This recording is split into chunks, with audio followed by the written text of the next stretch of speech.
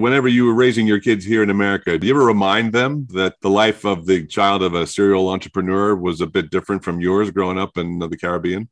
Yeah, yeah, I had a lot of fun growing up in the Caribbean. But it's, yeah, an entirely different experience now. Different experience, yes. yeah. All your kids were born in the States? Yeah, oh, they're all born in the States, yes. And they must constantly remind themselves that their dad was, all he had was dirt growing up. So don't you forget it, young man. It's still a great asset, you know. Yes, it grows a lot of cannabis for sure.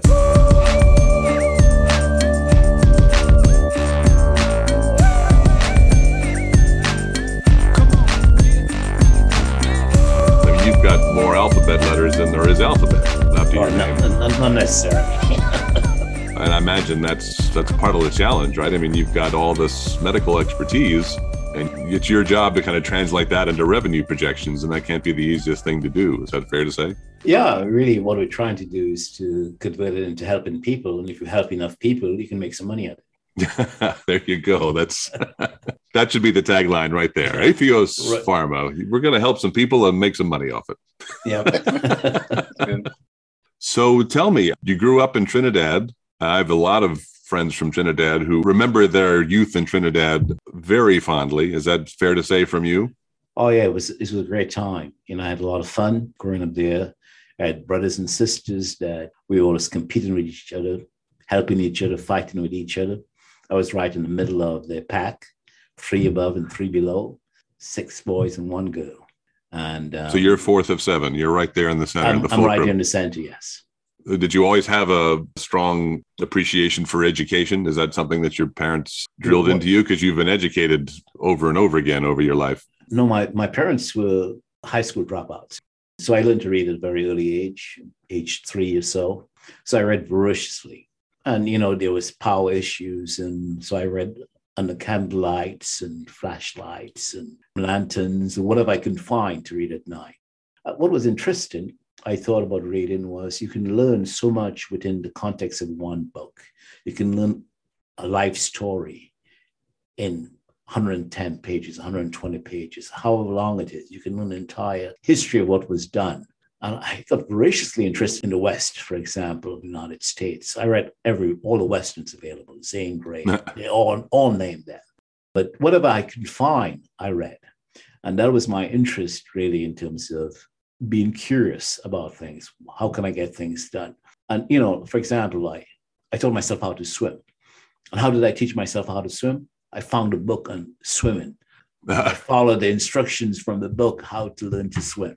And that's how I taught myself how to swim. So you didn't just jump into the ocean and figure it out. No. You at least had a text that you had to help a little prep for it. Yeah. And I became a lifeguard. Saved a lot of lives on open ocean beaches in Trinidad. And it started off by a book, basically. And that's education. That's learning. Did you have a lot of resources there? If you wanted to solve a problem, did you find there was usually an available book that would at least get you started? There were good libraries. And of course, the internet didn't exist at that time. So you had to go to the library and figure out what it was. You know, you can lean on your parents and your siblings, you know, and I taught, and when my sons grew up, I was not an ice skater, but they learned how to ice skate from watching TV, you know. So you can learn things by self-education, and that's what I did.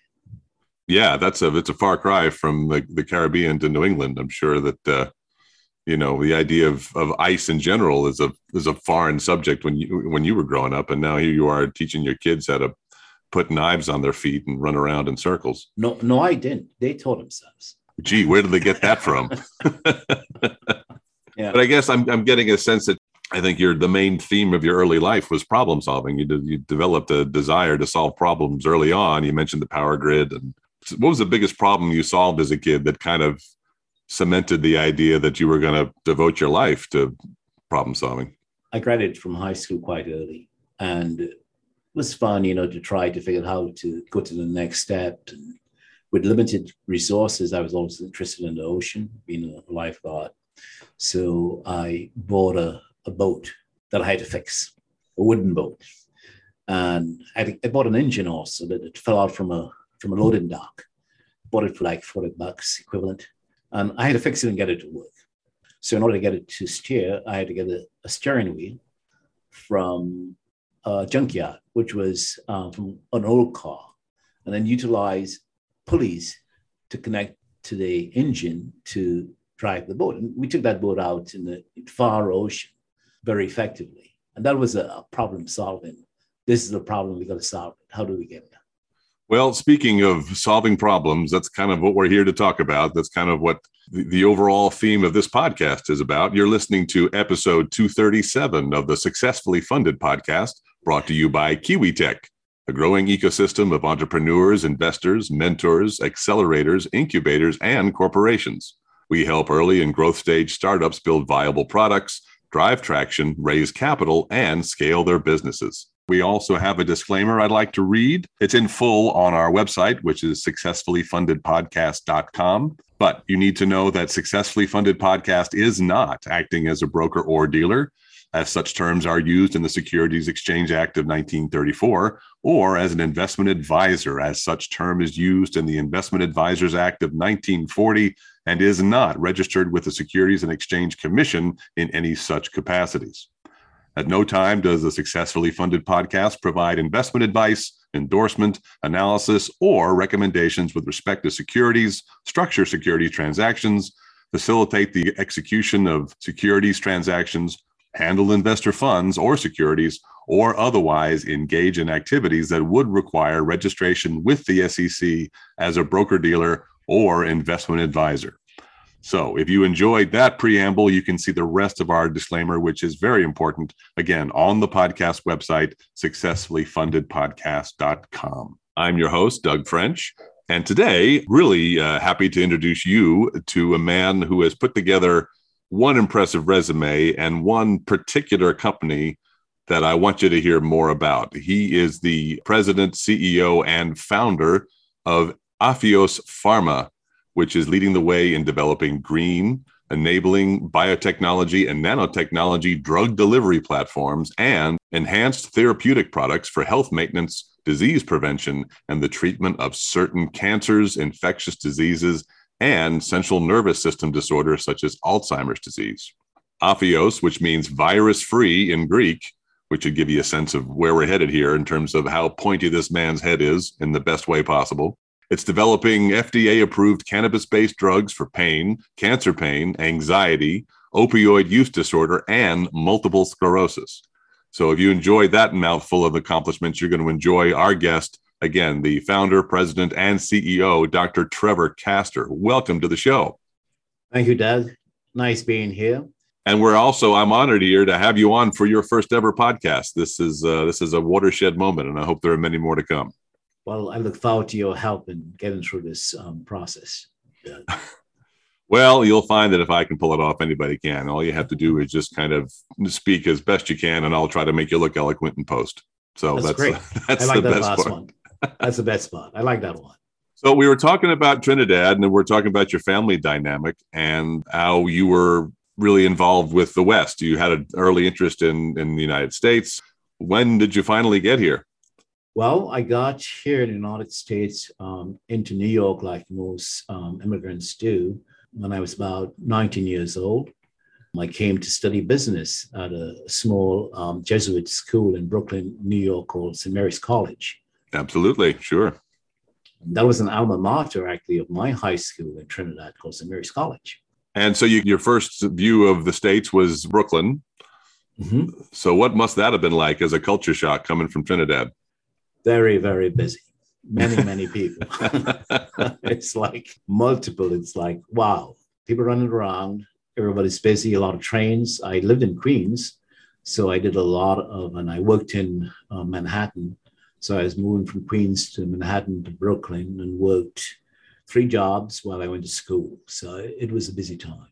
And it sounds like it didn't take much for you to adapt to the busy lifestyle, or in fact, it sounds like you just saw all the activity and felt at home right away, given all that you've devoted your life to since you got here.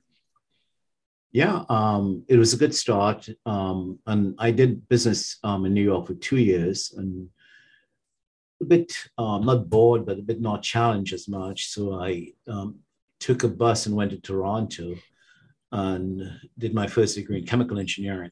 I was looking for more challenges. It was a bit colder, Yeah. but a little bit more challenging. I've missed going to Toronto since the border was closed. Yep. And I got my love for ice hockey when I was in Toronto because that's Yeah. all they played. I never played, but that's all they played in Toronto. What a great city, though, Toronto Yeah. is. So chemical engineering was your first degree. Yes. And then how did your career proceed from that?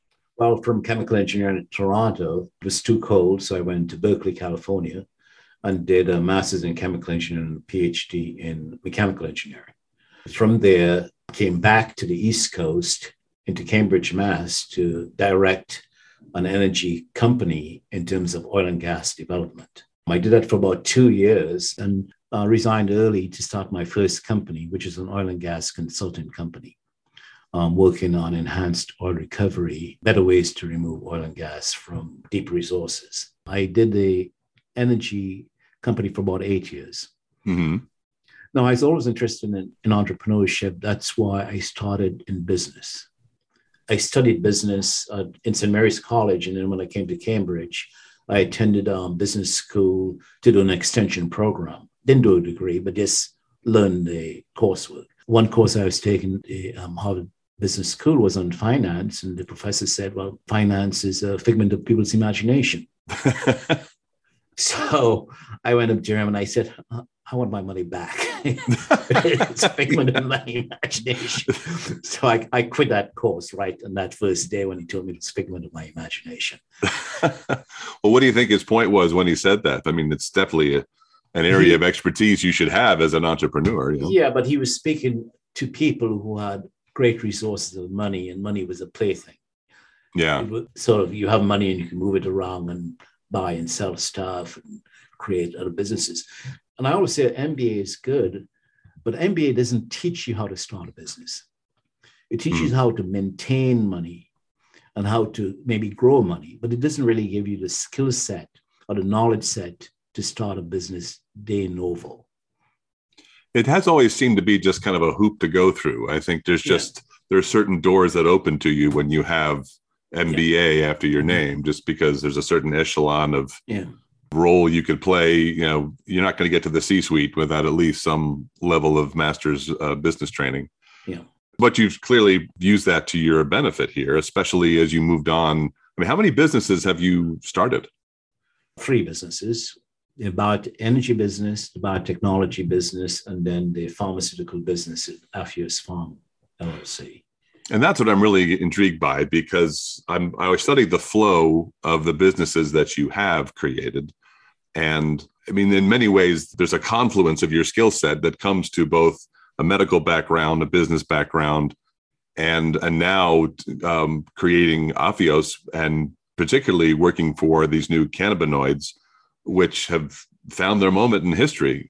When did you first discover or develop an interest in cannabis and recognize its healthful qualities? Well, I should go back to my roots in Trinidad. Okay. So when I started the biotech business, I said, okay, I'm going to work on biologics and enzymes and things like insulin, but I'm also going to spend about 10% of my time trying to figure out what grandma did. My grandmother basically took care of us when we were growing up. We were dirt poor. When I say dirt poor, biggest asset was dirt. So, but you had plenty of it, so at least we had plenty of it, and you were dirt rich while you were dirt poor, right? And we never went to a doctor, right? And if any of us got sick, grandma went into the yard and took some herbs and mixed it together, and we got medicine. And if she was unsure of it, she gave it to the wild cats. And as you well know, in the islands, you have a lot of wild cats. Mm. And if the wild cats survived, we got the medicine. If the wild cats died, we didn't. Good grief. Basically, she was doing preclinical development of her mixtures. All right. So you talked about the electricity grid in Trinidad as a problem to solve, but good Lord. I mean, I think we buried the lead here, because you had real health issues that you talk about a problem to solve. I mean, that's about as big a problem as you're going to find. So I started researching very early in my biotechnology career. What does nature have to offer? Why and how does it work? Just So plant-based therapies in particular, or all of them? Plant-based therapies, microorganism-based therapy, any from the ocean, marine species, fish, mammals, sharks, any type of species that are available for natural life, because we're all part of the same ecosystem. Humans and plants coexist. We create carbon dioxide that plants need to survive. The plant creates oxygen that we need to survive. We have hemoglobin in our blood to transport materials. The plant has chlorophyll. It does the same thing. It's the same mechanism. And so that symbiosis tells us that what we can get from plants can help humans. And so with cannabis, we all have a natural endocannabinoid system. We all have cannabis in our brains. Even the Republicans do. And that's why we call it the internal or inherent cannabinoid system. Plants have cannabis in them, and they've been around for thousands of years. Plants utilize the cannabis for certain function.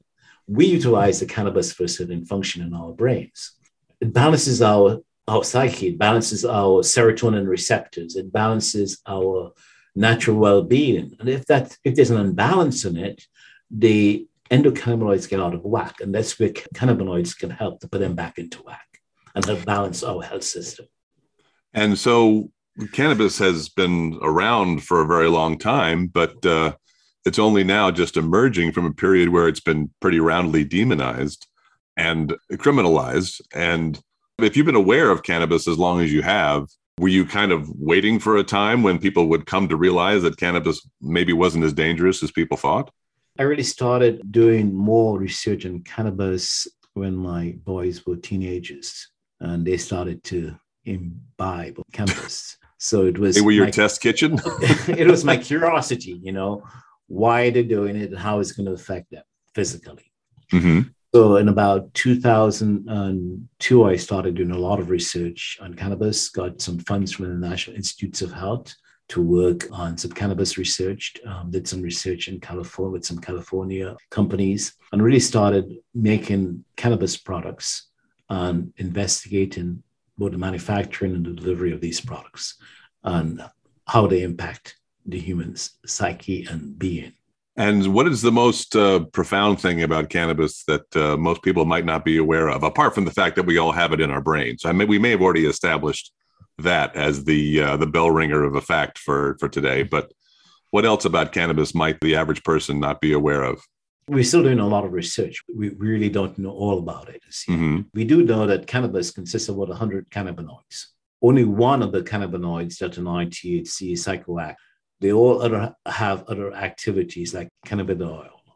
They all have different aspects of the cannabis that can help individuals. So they can interact with our central and nervous peripheral systems to manage things like pain. And pain that comes from multiple sclerosis or aging or just injury. They can interact with our receptors, which what they call CB1 and CB2 receptors, which places where we can get addiction occurring. So they can be a displacement therapy for opioid use disorder. So the impactful part of it is it's like vitamin D. Vitamin D is an inherent requirement for our systems, but for both mental and bodily functions. Speaking as a veteran of 11 Michigan winters, I can definitely corroborate that for sure. And it comes from the sun. The sun, which is part of our natural ecosystem, interacting with precholesterol compounds in our skin and creating vitamin D in concentrations where we absolutely need it. So the key is that cannabinoids are needed. What concentrations, how much, and which cannabinoid are still being explored and defined. If you take a tsunami of all these cannabinoids, it's difficult to untangle the impact or efficacy of a drug. And sometimes it's a yin-yang situation where one acts positively and the other ones act negatively to balance it off. So there are a lot of different components of cannabis. And what we're trying to do is to tease that apart so we can have components which affect the specific action in our body. And then we can define what dose we need, what concentrations we need to make it work. Going back to vitamin D, low amounts of vitamin D is not good. You can get a lot of autoimmune diseases and a lot of deficiencies and a lot of sickness, cancer, for example. Mm-hmm. High amounts of vitamin D will kill you. You get hypercalcemia and a whole bunch of other stuff. It's the same thing with oxygen. If you have less than 20% oxygen, you'll die of oxygen starvation. If you have higher than 20% oxygen, you'll die of oxidative stress. Right. So it's in balance. It's like what Confucius says, everything in balance. And that's the key to it, is how do we put it into balance? And that's what we're trying to do with Apheus Pharma. And speaking about this particular crowdfunding effort, which do you think you spend more time doing, explaining the salutary effects of cannabis themselves, or explaining this particular delivery system that you're emphasizing in terms of how this is better than what people are accustomed to? I think I tend to focus more on the delivery system because there's a lot of information in the web about cannabis. There's a lot of information in society about what cannabis is good for and what's bad for. So I think that a lot of the story of cannabis is available. What's not available is how do we tie to the delivery? How do we manage the delivery? Yeah, what is the problem with the delivery now that you're trying to fix? Most of the cannabinoids are very, what's called hydrophobic or oil-like. Mm-hmm. So for example, if you chug a bottle of olive oil, it will right through your body, right? Right. It's not gonna stick around. Yeah, well, it's oil and water in general. It's oil and water. It's going to go through your body. And this is what happens with cannabis. It's oily. It will go right through your body. So you're trying to change its composition and therefore make it more easily absorbed by our bodies, which are mostly water? More sustainable, that it stays in the body longer. Let's suppose you're suffering from pain and you use cannabis to manage that pain. If the cannabis does not stay in your body very long, that pain will be back in 10, 15 minutes. Now, if you can keep the cannabis in the body longer to interact with the same pain receptors, then you can manage the pain for a longer period of time. So what was the experimentation about like? Because you saw the problem. You wanted to make the cannabis more absorbable, more efficient to stay in our bodies longer and have the more sustained effect. How did you go about discovering or developing this nanotechnology that achieves this? Currently, we do manufacturing of the cannabinoids themselves, and we use fluids such as carbon dioxide when compressed. We call them superfluids. We basically manage the properties of those to isolate the cannabinoids. Good part about that, most people are doing that currently in the marketplace, and that's very environmentally sound. But we do the same when we do the nanoparticles. We take the same superfluids and we take phospholipids, which are the materials, your cell, the mammalian cell is made up of phospholipids and cholesterol. So we do the same contextual material from a mammalian cell and put it into a superfluid and mix it with a cannabinoid and then decompress them. So when they decompress, nanoparticles are formed where the phospholipids and cholesterol encapsulate the cannabinoid into nanoparticles. My job is so boring. Well, I'm very excited to hear you use all those polysyllabic words, and the whole idea of experimenting on this level is really exciting. Please continue. But you do have cell in your body, right? Sure. And those cell walls are made up of phospholipids and they're made up of cholesterol. So we use the same type of materials that you have into your cellular context to make nanoparticles to put the cannabinoids in cells. So when we put them into your body, they're in a cell-like structure, so they'll stay in your body longer. Do you have any data about how much longer, the ballpark of how much more sustained the effect on your body is with these new technologies? The bioavailability of naked cannabinoid is about 6%. Our sustainability is to get it up to 50%, so about 6 to 8 times more. Wow. What does that percentage mean? It means that it's called the bioavailability, or the availability of the drug in the body, or the therapeutic in the body is 50%. That means the half-life will be much longer, and you'll have a longer period of therapeutic effect from the drug. And do you have any more granular ideas of what particularly these cannabinoids do to soothe pain? I mean, is it about nerve receptors? Is it about what particular biology of the body is affected when cannabinoids are soothing pain? Well, that's still an evolving question to be answered. But pain, for example, is evolutionary development for us to protect ourselves. So, for example, if you put a finger on a hot plate, you feel pain, but the pain is felt in your central nervous system. It's transmitted from the nerves to the brain. And so that tells you not to touch that hot plate again. An amputee may have phantom pain because even though the leg that was amputated is no longer there, they can feel the pain in that leg because it comes from nerve endings that are part of the amputee. So the impact of cannabis is a lot of times on the receptors for that signal, that it satisfies those receptors and therefore manages or ameliorates the impact of that sensation. Yeah, one of the great things about whenever I read about people studying the brain is learning how little we still know about it. I mean, you don't want to turn off a pain receptor, but it can train your brain to react in a certain way. Do you find that as well in your research, or is this a question I should just edit out right away? No, that's part of the reason what I said about the yin-yang situation, where the delta-9 THC can have a psychotropic effect that will help elevate serotonins and therefore the feeling of sensations of pleasure. And then we veer into the idea of microdosing with psilocybin to help PTSD sufferers. Right. And that book, Michael Pollan's book, Changing Your Mind, was fascinating in terms of how you can actually train your brain to physically look differently. It's amazing how malleable your brain activity can be when in the right hands. So when you think about the medical terminology that you have to explain to potential investors or potential consumers, talk about CO2 extraction and chromatographic purification technologies. Mm-hmm. You know, that's a mouthful and a third. So how do you see your job as trying to make this arcane medical jargon more accessible to those who are less familiar with it? Yeah, it's a challenge, but you know, the way it is, we look at it is, okay, you have one compound in thousands of compounds in the plant. How do you pull it out?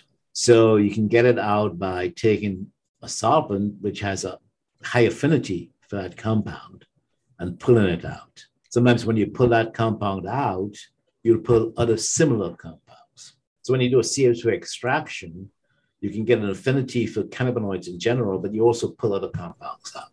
Now you want to separate that specific cannabinoid from a mixture. So you look at affinity again, and then you do affinity against a solid matrix, which is chromatography. And you put all those compounds onto a solid matrix, where the solid matrix will absorb that one compound and let the others pass through. And then you can recover your pure compound. And that's something that you have to explain why this is a viable technology that can scale and that can actually make inroads in a pharmaceutical industry that might not be the most accommodating to this effort. I mean, is that safe to say it's a kind of a headwind in terms of trying to make inroads against that? Yeah, you know, and the conventional manufacturing processes in the pharmaceutical industry don't work well. And we've been doing this for about 3 decades now. And what we have done is develop technologies which can reduce the number of manufacturing steps from, let's say, 25 to 5. Wow. And when you do that, you simplify both the manufacturing process and the manufacturing cost. And all of this is proprietary IP at this point? It's all patented technologies, yes. So yeah, that's the best part. You do have a sense that people are going to invest in something that you alone have control over. When you talk about your revenue projections, I guess I'm thinking along the lines, you are riding a wave now where appreciation of cannabis is far more accepted. I mean, many states are legalizing it now. How do you see yourself helping consumers realize what the benefits are and making more inroads into the actual treatment phase? Our road less traveled is a road to basically confirm what we're doing in research in the clinic. So we demonstrate the efficacy in clinical trials. And once you demonstrate the efficacy in clinical trials, defining efficacy is defining dosing and schedule of use. That allows the practitioners, physicians, to be able to medicate their patients with a particular disease or the particular concentrations. If you go back to traditional Chinese medicine or TCM, which has evolved over thousands of years, a lot of that evolved by trial and error, which was human clinical trials, but it was not rigorous clinical trials. It went from generation to generation. And eventually they figured out, well, this will work and this will not work. And the way they did it, and why you have 20 herbs together, is because they just kept adding different compounds. And what we're doing is we're trying to take away compounds. So we have a reduced profile and therefore more effective profile. Does that explain? I think so, yeah. Because what I'd love to hear more about is just how this technology becomes more popular. I mean, do you have corporate partners? Do you have medical partners? There has to be a retail element here that has more people aware of what Afios's products and delivery systems can do, and how these revenue projections come to be a reality. Well, our strategy is to take it up the flagpole, where. So you're making a pipe joke with cannabis? Is that the point? No, smoking. Basically, we have to get into the commercial market, and the way we get into the commercial market with the current infrastructure that exists commercially is to license the product after we demonstrate clinical efficacy in phase 2B clinical trials. Yeah, I wish I could respond eloquently to that, because I'm a lay person my own self. I have a sense of how these trials go and how they develop acceptance, right, and how new therapies become commonplace. And I think that's the goal in general. Just it's all about just building awareness from a financial point of view, but also from a healthful point of view, to just let more people know, to keep the awareness going that these therapies exist and they're efficacious. As I said before, you can't make money without helping people. So our goal is to help a lot of people, then we can make a lot of money. But we have to do that in a structured way. And the way we do it is to develop a product which is proven efficacy, license that product to multinational pharmaceutical company. There are certain products that we will take to phase 3 ourselves, where we'll get FDA approval, and then we'll do a direct sales force to get it to consumers. Right. So I see there's a licensing element here of the proprietary IP. This is the kind of relationship that's going to multiply on itself once people see the benefits. I mean, you have this proprietary system, which is extraordinary, but do you have any competitors in the market that investors should be aware of? Yeah, there are many competitors, and there are 3 tiers of competitors. The first tier are companies which directly compete with us, and companies like GW Pharma, which just got your drug Epidiolex approved for unique cases of childhood epilepsy. And they were bought by Jazz Pharmaceuticals for $7.6 billion after they had approval in the clinic and from the clinical trials. Yeah, once you have that approval, that's a real attraction of an acquirer for sure. And then there's a second tier that utilizes synthetic cannabinoids like AbbVie and Par Pharmaceuticals, and they have Marinol and Dronabinol for chemotherapy-induced nausea and vomiting, and they're competitive. And there's a third set of competitors who are potential collaborators or acquire of our products and technologies. And there's people like Merck and Biogen that basically have drugs for disease targets that we are targeted, like multiple sclerosis and anxiety and opioid use disorder and pain, cancer pain. So given the trajectory of the research so far and what you've already discovered about cannabis and its healing properties, again, this is just conjecture at this point, but you've been at this long enough, you've studied it for a long time, so you do have a bit of a long view as far as the role of cannabis in our culture and what we've come to learn it can do. Where do you see cannabis going from here in terms of what else it could possibly do as a plant-based therapy? From the indications of cannabis, it can have a significant impact on cancer. Another unmet medical need is Alzheimer's disease and dementia. Cannabis can have an impact on that, either by itself or coupled with other therapeutic agents. And I see that cannabis can also become more widely available by deregulation. And this will help foster more research and more inquiry into cannabis as a potential source of drugs. Now, I think the market is large enough for both medicinal use, recreational use, and pharmaceutical use. But I think that each component has its challenges, and that's how the strategy I see going. It's a parallel development of all these markets or uses. For example, a cancer patient who is suffering from so much pain that they don't want to take their cancer drugs, if they're treated properly with a cannabis-based medicine to help the pain, will can then take their cancer drugs to help their cancer. So there's a synergism in terms of how we work, and we should work in the healthcare industry. I don't imagine you're going to have too many supply chain issues. Yeah. In terms of of different strains in particular. Do you think as cultivation of cannabis becomes more sophisticated, do you feel as though there could be strains that are developed specifically for their healthful properties and less for their psychotropic ones? That's currently done right now. So I think we're making a lot of progress in terms of developing the strains for specific uses. Amazing what the industry has done on the both recreational and medical marijuana field in terms of strain development. I think the key here is that cannabinoids are part of our inherent system, our psyche, our psychology, our physiology. And what we have to do is how to manage the interactions with cannabinoids with our system. And the case is what concentrations and what drugs do we use to make that work? And that's what we investigate. I see a parallel here with marijuana and podcasts, just because people think they're a lot more prevalent than they actually are. And there's so much more to learn about it. And there's so much more market penetration to be done by both. And I got to say, for your first podcast, Dr. Castor, you have been an extraordinary guest. And I really appreciate your time coming to talk to us today. Wait until I re-listen to it. Thanks. I hope I was able to respond to most of your questions. I think so. I mean, I hope I know enough to know that. Anyway, Dr. Castor, this has been a terrific discussion about Aphios and about cannabinoids and about the extraordinary way you've learned to deliver them and license them and make the world a better place and, make a few wallets fatter in the process. So I really appreciate your time and I wish you the best of luck with this project. So thanks for coming along. Thank you so much, Doug. Once again, everybody, this has been episode 237 of the Successfully Funded podcast. My name is Doug French. Thank you so much for joining us today. You can learn more about what Aphios is up to at aphios.com. That's APHIOS.com.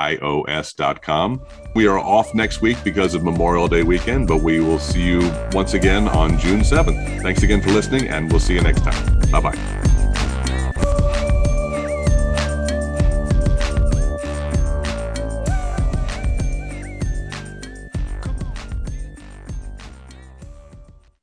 What I was thinking of doing a tweet today of is that I think Elon Musk is an alien. Oh, you think so? Yeah. So he'll be the heavy in Men in Black 4. No intent to slander or lie. Right. Oh yeah, that's a compliment actually. He's out earthly, he's extraordinary. He wants to go back to Mars. What hell? Who wants to go to Mars except an alien?